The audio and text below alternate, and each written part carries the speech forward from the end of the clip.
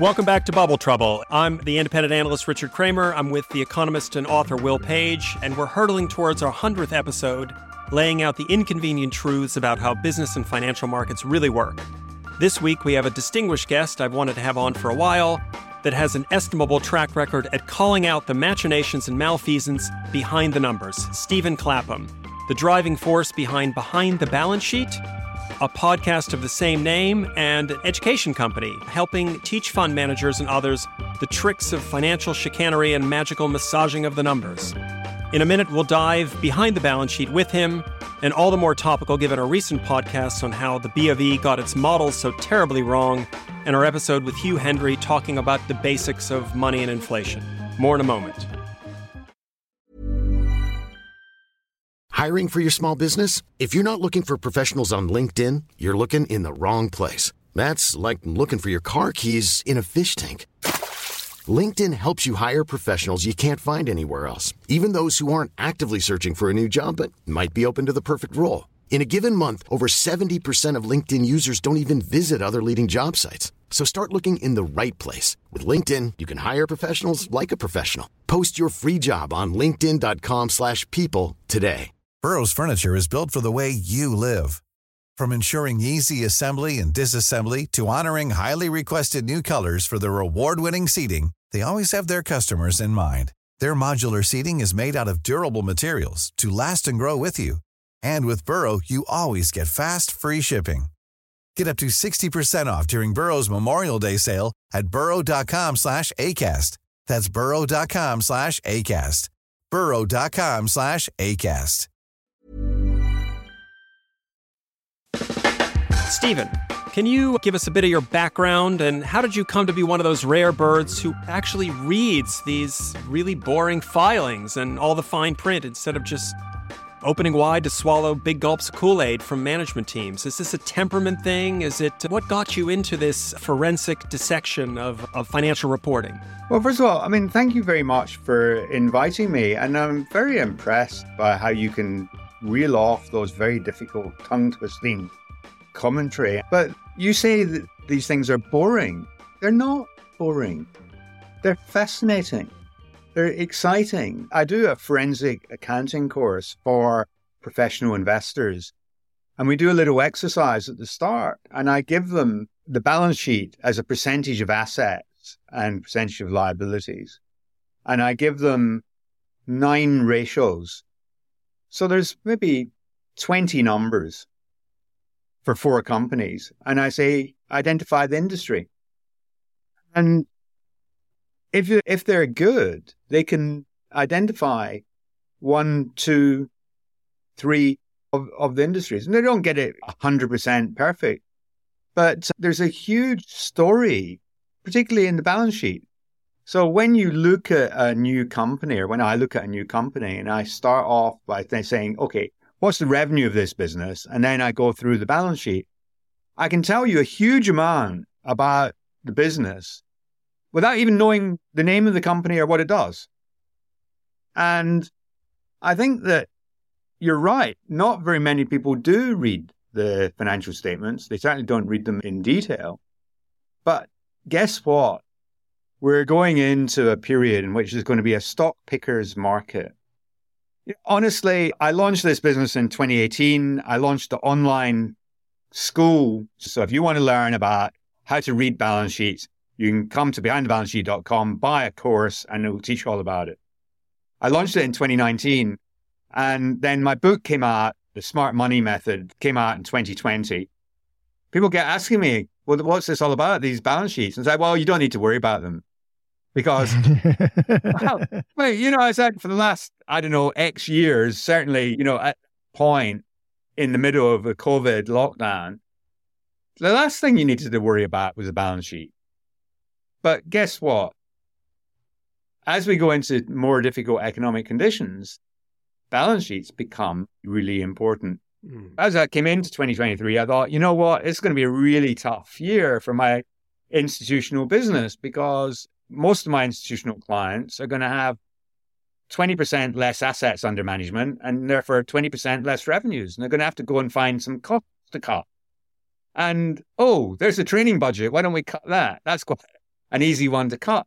And so we did some initiatives where we launched a cohort-based course teaching people, mainly professional investors who were in smaller firms or on their own, how to do this. And so we did it like every Monday night for 90 minutes for 8 weeks and went through similar content to the institutional course. And to my great surprise, not only was that course very heavily subscribed, but the institutional business has been busier than it's ever been. So in spite of the fact that people have got less disposable spending, less budget in 2023 than they would have had in 21 or 22, nevertheless, they're still worried about what is the future going to hold. And they're actually investing in themselves and learning about this stuff, because this is going to be what distinguishes the successful investor from the unsuccessful one. Stephen, if I could get into one of the most famous balance sheet frauds of all time in a minute, but what would really help our audience, and I can see the quality of your training in the way that you've answered the first question already, but what would help our audience is just to assume no prior knowledge. Let's assume that our audience can figure out how to fake a profit and loss account. There was an invoice, it wasn't actually an invoice, money didn't appear. What would be the classic Econ 101 example of balance sheet misbehavior that you could give us? Staying away from the terminology, how do you adjust a balance sheet to create a misconception the company's healthier than it actually is?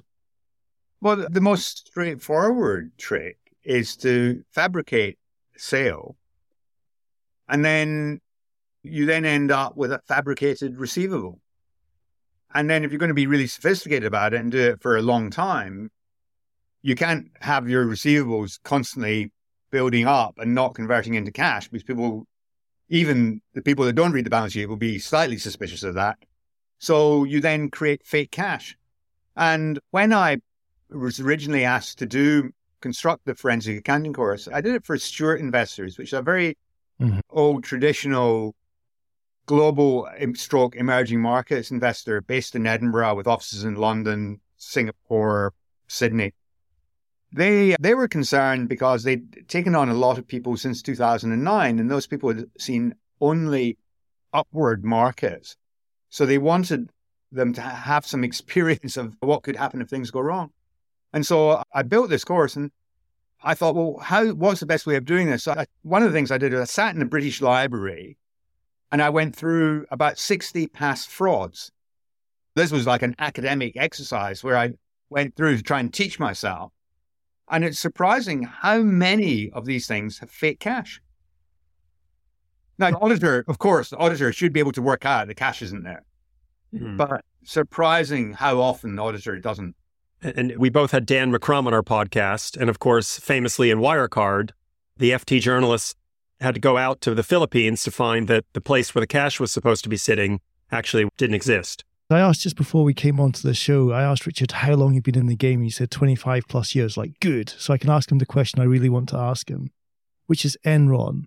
The one reason I wanted to do this podcast is I want to get Andy Fastow on the show on the 100th episode. You were presumably looking at balance sheets when Enron went under. Could you just take us back in time to what I think is the most famous example of bubble trouble in history and walk us through what they were doing? Well, I mean, honestly, I wouldn't have even known that Enron existed until it blew up. Because, I mean, I was unusual. At that time, I was on the south side, and I did actually follow some US companies in addition to European stocks. But Enron wasn't within my remit. I just wasn't aware of it, right? Because when you're in the south side, you've got sector specialism. You kind of got blinkers on the wider world. And it just didn't really come across my desk until it blew up, and then it was obvious what was happening. But I mean, Enron were doing, I don't know how many things wrong. It reminds me of, I've got an example of a company in my forensic accounting course where we talk about the theory of how you cheat, and we look at the early recognition of revenue. And this company was censured by the SEC. This is relatively recently. I mean, it's 2018. They were censured, the SEC, because they're not using one, but they're using 7 different ways of cheating on revenue. 7. I've got more than 7 in my course. I think I've got 15 ways you can cheat on revenue. So you could fill a rugby team. But I mean, it's important to understand what the different ways you can do it are in order that you can spot it, because there's signals that companies give off and you go, oh, hang on a second, that sounds like number 12. So I do go through the different ways you can cheat. And it's quite complicated. It's quite technical. It's actually very interesting because once you understand how people do it, then you're much better able to spot it. I mean, it sounds like human ingenuity knows no bounds, but one of our favorite phrases to throw out on Bubble Trouble is never expect a man to understand something when his job depends on not understanding it. And you mentioned there a moment ago something that reminds me of the famous Manfred Mann song title, Blinded by the Light. We see these spectacular growth numbers at companies. We hear them make incredible promises about what they're going to do in the future. And there must be some point at which it has to be one of these ingenious solutions to sustain these growth rates over time. So is there some sort of tipping point you can identify with companies where it's just literally not possible that you can assume a company grows at multiple times GDP into perpetuity, or that a company's numbers are, I think we had a podcast of the same title, too smooth to be true? Because if you flip a coin 100 times, you're going to get 7 heads in a row sometimes. Well, I mean, I think it's a difficult question to answer. And originally, I thought you were talking about valuation, and I was going to tell you about Adyen. And in September 2021, I recorded the 3rd episode of my podcast. And my guests were Spencer Crowley, who's one of the co-founders of First Minute Capital, and Pete Davis of Lansdowne Partners, which just celebrated their 25th anniversary last week. Yeah, and Pete's a genius, right? And we spent a long time talking about venture, and I was then trying to talk about the stock market. And I was trying to get him to say that Adyen was expensive and he wouldn't really be drawn. Funnily enough, we'd had a conversation earlier in the street, Spencer, me, and Mark Rubenstein, who has the Net Interest blog, and been talking about the valuation of Adyen. And I remember saying to Mark, how does this make any sense? And he says, it didn't make any sense a month ago when it was half the share price. And so I think the problem, so inverting this, problem is that when you own a stock like that, you think you're a genius. If you ask Dan McCrum, why did people not listen? Wirecard is on the front page of the FT saying it's a fraud. I don't even need to open the accounts because it's obviously a fraud. But then when you open the accounts and you find that it's got 3 billion euros in cash, it had 1.5 billion in cash 2 years ago, and it's raised 2 Eurobonds, one of 500, one of 750 million. You ask yourself, well, why does it need all that cash? The answer, obvious, that it needed all that cash because the cash was fictitious. Right? So it needed to raise debt because it didn't have any money.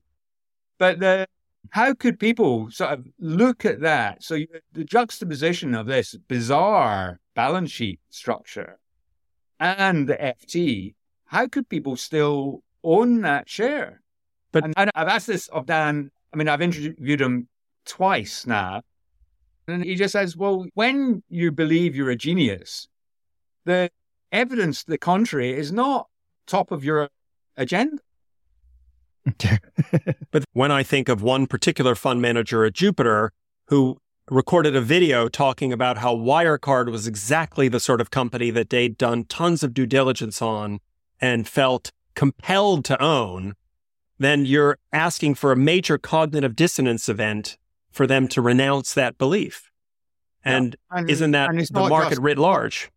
And it's not just Wirecard. They have another stock in their portfolio that they shouldn't own. And I begged to go in and explain. No, wouldn't see me. So I think Jupiter's an excellent firm. When I was on the sell side many years ago, I had a number of clients there. I thought they were really good. they're a client of mine today. They groups of them have done the forensic accounting course. But, when you've got these large organizations, you've got people from all walks. You've got value investors who tend to be more interested in my course, and you've got growth investors who don't really care about the balance sheet. And they own a very dangerous stock. They've seen it go down quite a lot, but they didn't want to have the conversation when it was overvalued because they thought, why would I need to hear the opposite view? Interestingly, I used to work with a guy who loved Goldman Sachs.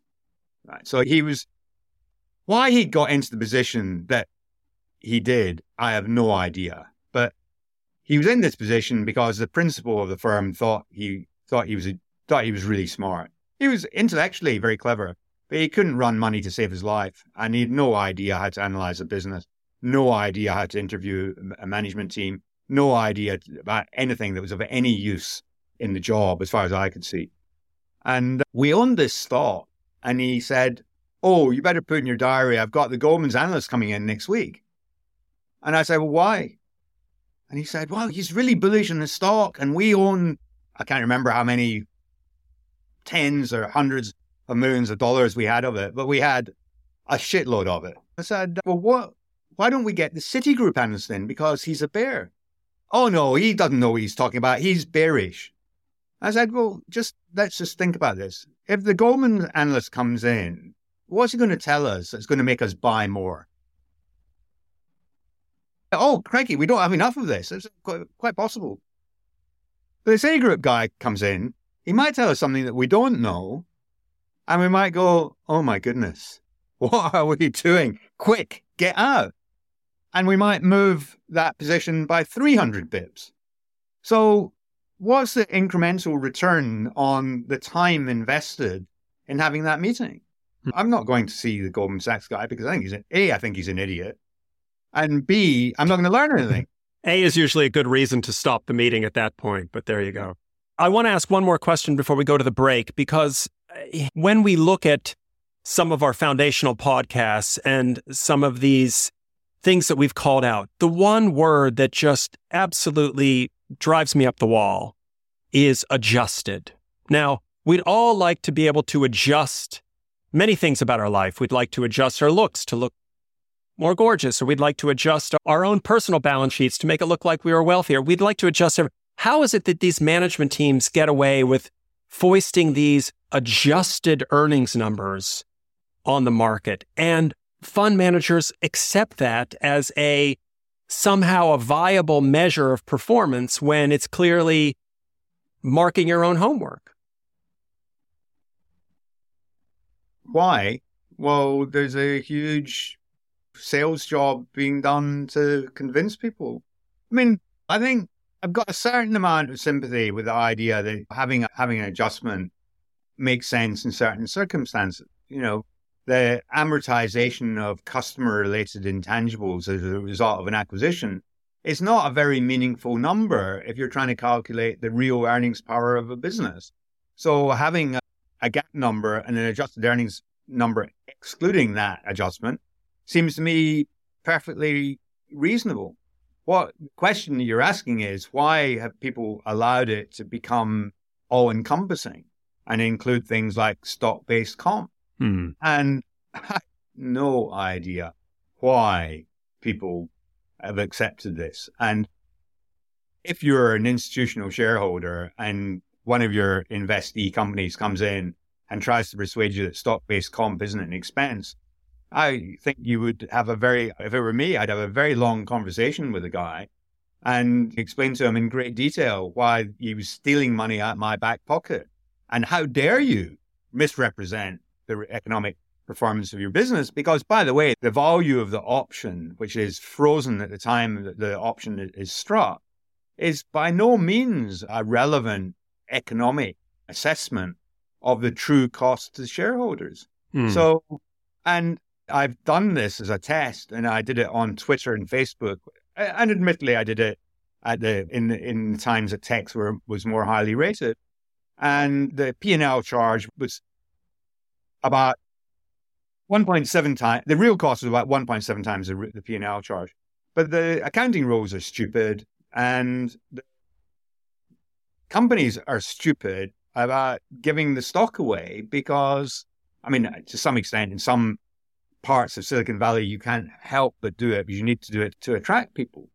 But you should have a proper economic measurement of it, and you should have proper charge of it, and you should understand what it's really costing you because it's incredibly expensive. Yeah, I think we should wrap up the part one here on the issue of stock comp.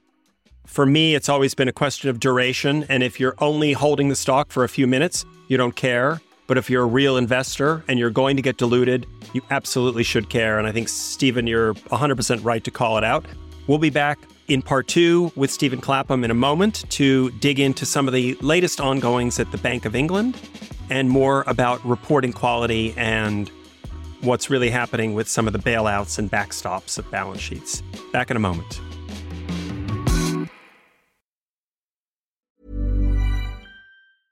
Ryan Reynolds here from Mint Mobile. With the price of just about everything going up during inflation, we thought we'd bring our prices down. So to help us, we brought in a reverse auctioneer, which is apparently a thing. Mint Mobile Unlimited Premium Wireless. How to get 30, 30, bit to get 30, bit to get 20, 20, 20, bit to get 20, 20, bit to get 15, 15, 15, 15, just $15 a month? Sold! Give it a try at mintmobile.com/switch. $45 up front for 3 months plus taxes and fees. Promo rate for new customers for limited time. Unlimited more than 40 gigabytes per month. Slows full terms at mintmobile.com. There's never been a faster or easier way to start your weight loss journey than with PlushCare. PlushCare accepts most insurance plans and gives you online access to board-certified physicians who can prescribe FDA-approved weight loss medications like Wegovy and Zepbound for those who qualify. Take charge of your health and speak with a board-certified physician about a weight loss plan that's right for you. Get started today at plushcare.com/weight loss. That's plushcare.com/weight loss. plushcare.com/weight loss. Back in part two with Bubble Trouble, myself, Richard Kramer, and Stephen Clapham from the blog Behind the Balance Sheet. And we are doing just that. And what I want to do to kick off part two was again ask another dumb kid in the classroom question, assuming no prior knowledge. When I hear the term off balance sheet, or I hear the terminology of special purpose vehicles, or just getting bad news away from those accounts, again, treat me like that dumb kid in that classroom. What is the company doing when they get stuff off balance sheet, and how do they set about doing it? Well, they're deceiving you. They're making their balance sheet look better than it really is. And you shouldn't be surprised about this because, and Behind the Balance Sheet isn't really a blog. We're a training and research firm. So we do bespoke research for a small group of institutional clients and hedge funds. And we train both professional investors and private investors in how to improve their skills. And we have a weekly newsletter and a monthly podcast, which are associated with those activities. But the idea behind this off-balance sheet is just to make yourself look better than you are. I don't know if you remember the Greensill explosion. So it's only a couple of years ago. I wrote about this 2 years ago. So Mark Rubenstein and I did a joint blog just shortly after he started Net Interest. So if your listeners haven't read Mark's Substack, netinterest.co, you definitely should go there after you've signed up on behindthebalancesheet.com for my newsletter. And we wrote about this, and we just couldn't get much interest in it at the time. And it was a very compelling piece. I mean, Mark writes really well. And I did this piece about Greensill's accounts. And it was just obviously there was something wrong. And if you then had taken the accounts of the Credit Suisse fund, which people were investing in, which ended up being about $10 billion, they listed the companies that had participated in these off-balance sheet financing structures. They include some well-known companies like Vodafone. Wow. Now, you ask yourself, what possible reason would Vodafone have for financing using Greensill?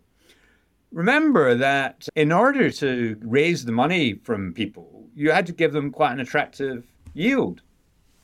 And then you have not just Credit Suisse taking a very small piece of the pie. As you can imagine, every investment bank is very conservative thinking about their end clients, but also Lex Greensill, who had a fleet of aircraft to pay for and large estate in Australia, as well as a large estate in Cheshire to pay for, and all other sorts of overheads that billionaires usually have.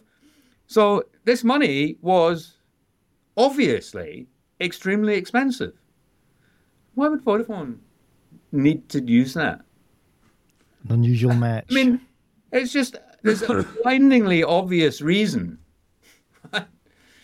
And that is because it was trying to make itself look like it had a stronger balance sheet than it actually did. Or that's what I assume they were doing. I don't actually know what the reason is because I never asked Vodafone.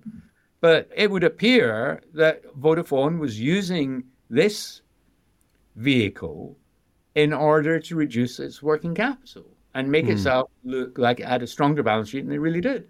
And in addition to Vodafone, there were a long list of other stocks that were an obvious target for shorts. One of my pals, who's a short specialist, a very large hedge fund based in London, was using this as his watch list. You know, if you were borrowing from Lex Greensill, well, you were going on his short book. And the more you borrowed, the bigger the short.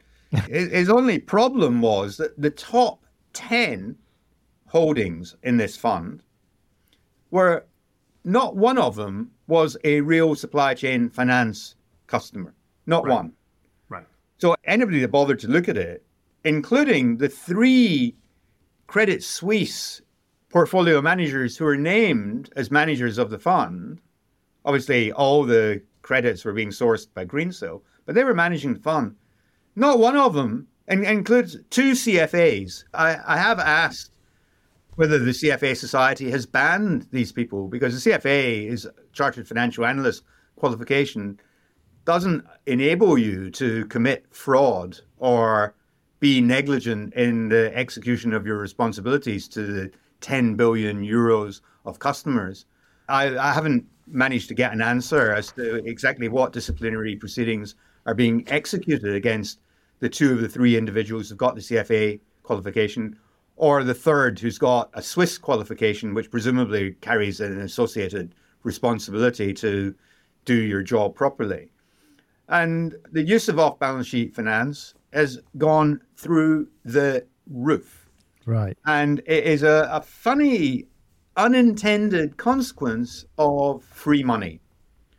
Because this is more of a European issue than a US issue. But in Europe, if you've got cash, you had to pay negative interest. You had to pay the bank for the privilege of holding your cash. Especially in Sweden. So what would you do? You think, oh, well, let's park the cash somewhere where we don't have to pay interest. And guess what? Lex Greensill and a bunch of other supply chain finance operators were happy to take your cash and give you some money back.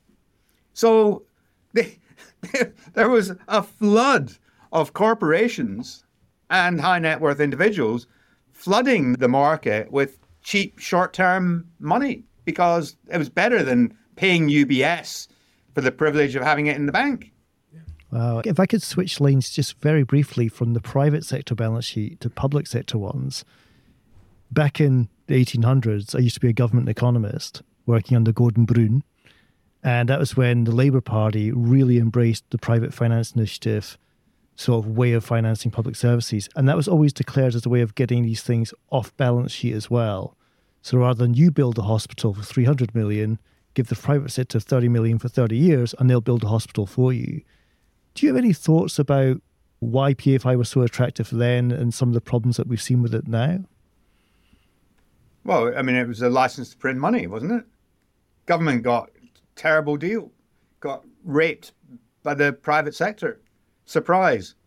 And the government probably did better than it might have done, because in the US, where they tend to be a bit more sophisticated about this sort of thing, the government's done quite a lot of privatization and the end customer or the end supplier of the finance has been private equity. And private equity have had a field day, even though the US has been tighter in the arrangements. I'm reading this book at the moment. The book is called Plunder. I've forgotten the name of the author, which is very embarrassing. But it's a really good book. And this book explains how these private equity firms, how they've managed to operate things like the communications in a prison. And obviously, if you're a prisoner and you want to make a phone call, you don't have anywhere else you can go. Brendan Ballou is Private Equity's Plan to Pillage America. Yeah, and it's not a plan. It's a plan, but it's been executed. And so the PFI was sort of a good idea, perhaps badly executed for sure. Mm-hmm. I mean, the privatizations, you look back on this, and the idea behind it, it wasn't a bad idea. But guess what? Thames Water have been grossly negligent. The floods in London, I mean, you can't prove it. Massive stories about the pumps not being turned on and in certain pumping stations. And the knowledge I've got is that's right. I mean, I can't prove it, and I'm not asserting that Thames Water is negligent, just for the avoidance of any doubt. If there should any Thames Water lawyers be listening in, I'm not accusing Thames Water of being negligent, but it does seem unusual that the company, the value of the company has gone through the roof, that we've had these incidences, and we haven't really seen a huge amount of contrition, apology, or action from the company. And that's just a symptom of the fact that if you give these assets to the private sector without putting appropriate guardrails in place, then guess what? They'll screw the customer and pay themselves a shed load of money. Yeah. And Thames Water has been a shocking instance. And the non-executive directors of Thames Water have been notable by their quietness and their failure to stand up and do anything. I would be looking at the amount of money these people are making and asking myself, why? Yeah. And in this particular case, they created 7 layers of shell companies to insulate the directors from any liability for actually running what is a very tightly regulated business, supposedly under a very strict regulatory regime. I want to spin from that into your recent Substack article about a potential impending crisis in private equity. Because what's been clear for us is that private equity has been built for the last 15 years on incredibly cheap debt financing and the incredible sleight of hand, which is carried interest, a way to avoid taxation. So I guess the question here is, you've suggested in this Substack article, which was a great piece, that this bubble will be bursting. What happens when you have 300 trillion or whatever it is, some ungodly amount of dry powder sitting in these private equity funds, but the ground underneath them, first of all, the debt and potentially the carried interest exemption might open up and swallow them whole? What's going to happen to these supposed masters of the universe, which were supposed to be adding all this value to distressed assets? Well, they're going to be retiring to their Caribbean islands and putting their feet up because they aren't going to be spending the dry powder, because the dry powder won't be there. What's going to happen is that the vast majority of this money is coming from pension funds, and they're going to realize they've been conned, and the marks to market haven't been quite as marked as they should have been. If you give the kids their exam papers to mark your own homework, guess what will happen, right? Yeah. And that's what's happening in private equity. So what will happen is when it's been revealed that the kids haven't passed, but they've only got 43%, not 57%, then what will happen is that people say, well, hang on a second, you've lied to us and we're not giving you this dry powder. And I think this is going to happen on quite a large scale. And I've forgotten it's $1 trillion or something. So, I mean, at some point, private equity will probably rush to spend it But I mean, I think there'll be quite a lot of resistance by pension funds to actually giving up and honoring their commitments. And if this is done in a mass scale, then private equity won't be able to force it through. And there's a kind of a related issue. The equity problem is going to be some way down the road. The first problem that's going to hit is credit. And you've got private credit. And I did 2 weeks ago, I wrote about this. And the problem in private credit is you can't get any data. So I used a report by S&P, and the numbers were quite staggering, but these are only the S&P rated credits. So I couldn't find a similar report from Moody's about the Moody's rated credits. But there's a huge other hidden market, leveraged loan market, which with unrated debt. And they've seen, there was an FT article last week, they've already seen defaults in the first 5 months of 2023 greater than the whole of 2022. And guess what? Interest rates they've stopped going up for a month. But the interest rates are going to carry on going up a bit further, maybe not forever. But what you always underestimate are the time lags in the system. You put interest rates up, it might be 18 months before that increase in interest rates actually affects one of these private equity, highly leveraged investee companies. So I think it's going to be quite interesting because most of the private credit is owned by private equity companies. Right? They're doing all the lending as well as the borrowing. So I think there's going to be a huge mess. And we're going to look back on this and say, how did they get away with not marking the marks properly? I mean, anywhere you look, the Chinese tech sector. When was the last time you saw a goodwill write-down in Chinese tech? Oh, well, what you see instead, and again, I have a long experience with this, is acquisitions where the remainder of a business is bought out and then the goodwill is written up massively because now you get a control premium.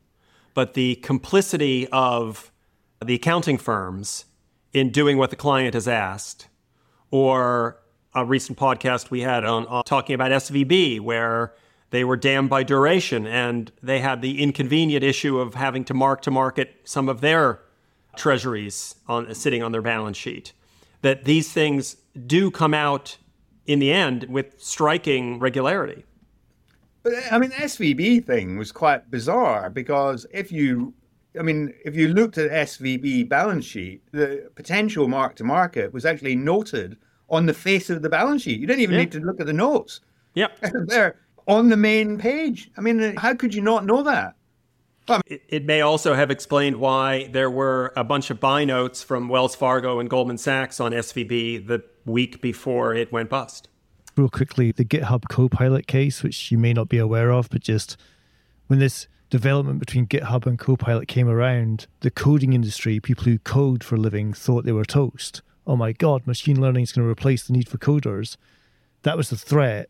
Within 6 months, it's the opportunity. I know coders today who say they're 4 times as more productive thanks to GitHub Copilot doing the donkey work so they can move themselves up market. Yeah. But your cautionary note on where this could go is interesting. Where I would push back a little bit is, well, why bother with the waste and expense? I always quote a chief operating officer from a large international bank, a very large international bank, who said to me, I spend $110 million a year on economic research and 97% goes unread. How many of those PDF reports which are pouring out of the banks today just get lost in the long grass? And if you're a chief financial officer looking to cut costs, surely that's going to be an area where you can cut costs. I don't disagree with that. I don't know why you would have $110 million on economic reports. That seems stupid. That's headcount, salaries, production costs, the whole shebang. My unit of producing this PDF waterfall. JP Morgan produce 150,000 reports a year. And there'll be 3 or 4 good ones in there, I'm sure. But the thing is, I think, particularly with economics, people place far too much emphasis on the wrong things.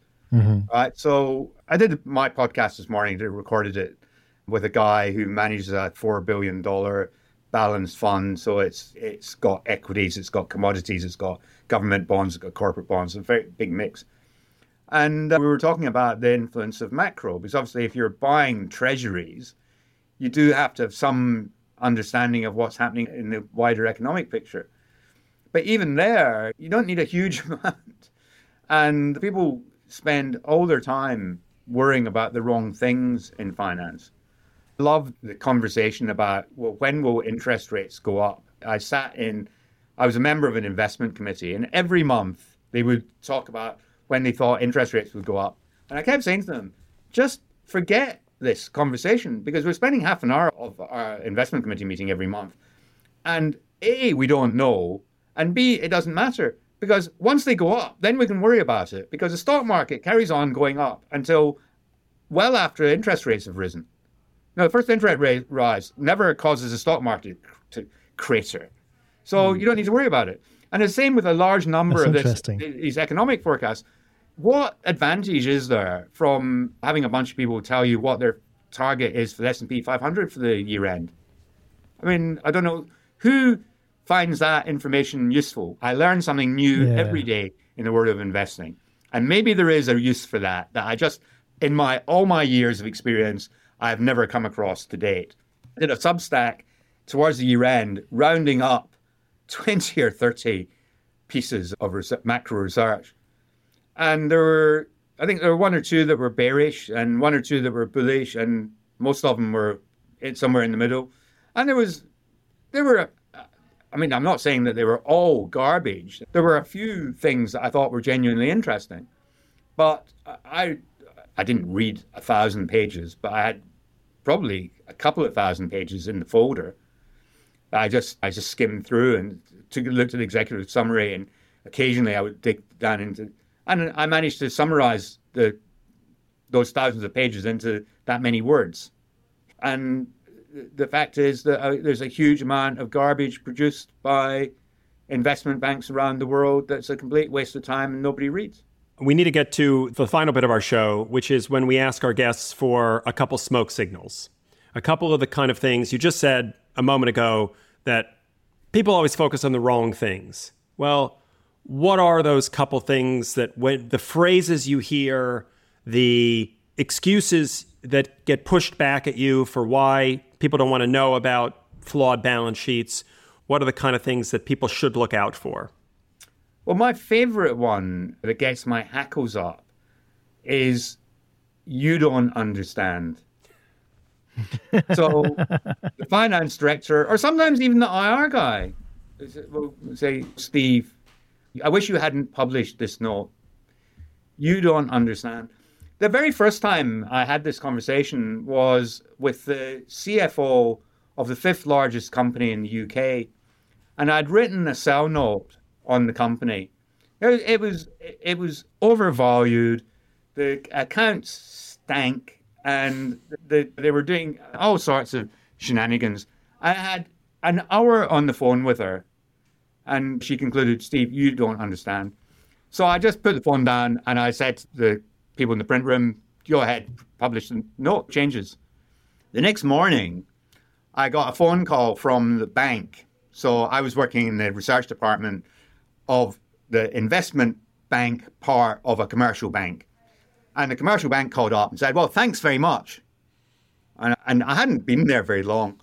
And I said, I'm sorry. And they said, they just pulled their credit line from us. So they'd paid the commercial bank for the privilege of getting access to a line of credit. And I said, well, look, I'm really sorry, because obviously you work hard, you've nurtured this relationship, and you've managed to get these fees. And I can see that if I were in your position, I'd be really cross.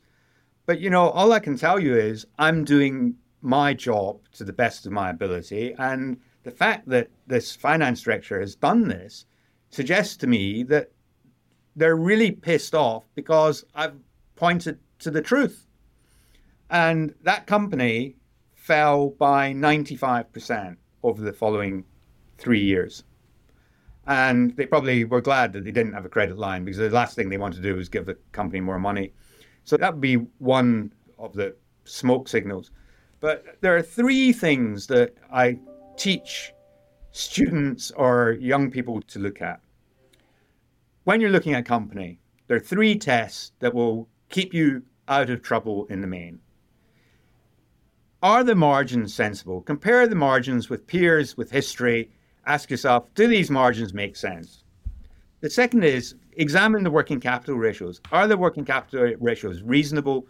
Has the company got rising debtor days, rising inventory days? That's usually the sign of a problem because sales have been inflated or sales have been made up or whatever. Another thing is to compare the earnings per share with the cash flow and ask yourself, and I tend not to do it at earnings per share or earnings level. I tend to do it a slightly different way, but just look at the amount of people focus on profitability and have a look at the cash. And is the cash, does that marry up? And if those 3 things are okay, then you're probably all right. And if 1 isn't right, or 2 isn't right, or 3 isn't right, you've got more and more problems. And for most companies, for most frauds, all 3 are a negative signal. I think that's a great point to wrap up. A lot of lessons for anybody listening in, looking to spot the next bubbles, whether it's in private equity or just companies telling us, we don't understand, we don't get it. There's a bright new future over the shining hill. Just keep trudging up the mountain and don't worry about those boulders coming down. I want to thank our guest, Stephen Clapham, a renowned educator, behind the balance sheet author and teacher. And we'll be back next week with myself and Will Page to have another episode of Bubble Trouble. Thanks very much. Thanks for having me. If you're new to Bubble Trouble, we hope you'll follow the show wherever you listen to your podcasts. Bubble Trouble is produced by Eric Nuzum, Jesse Baker, and Julia Natt at Magnificent Noise. You can learn more at BubbleTroublePodcast.com. Until next time, for my co-host Will Page, I'm Richard Kramer.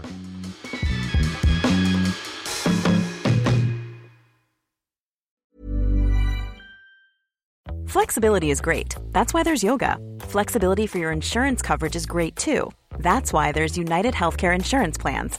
Underwritten by Golden Rule Insurance Company, United Healthcare Insurance Plans offer flexible, budget-friendly coverage for medical, vision, dental, and more. One of these plans may be right for you if you're, say, between jobs, coming off your parents' plan, turning a side hustle into a full hustle, or even missed open enrollment. Want more flexibility? Find out more about United Healthcare Insurance Plans at uh1.com. Hey, it's Danny Pellegrino from Everything Iconic. Ready to upgrade your style game without blowing your budget? Check out Quince. They've got all the good stuff, shirts and polos, activewear, and fine leather goods, all at 50 to 80% less than other high-end brands. And the best part? They're all about safe, ethical, and responsible manufacturing. Get that luxury vibe without the luxury price tag. Hit up quince.com/upgrade for free shipping and 365-day returns on your next order. That's quince.com/upgrade.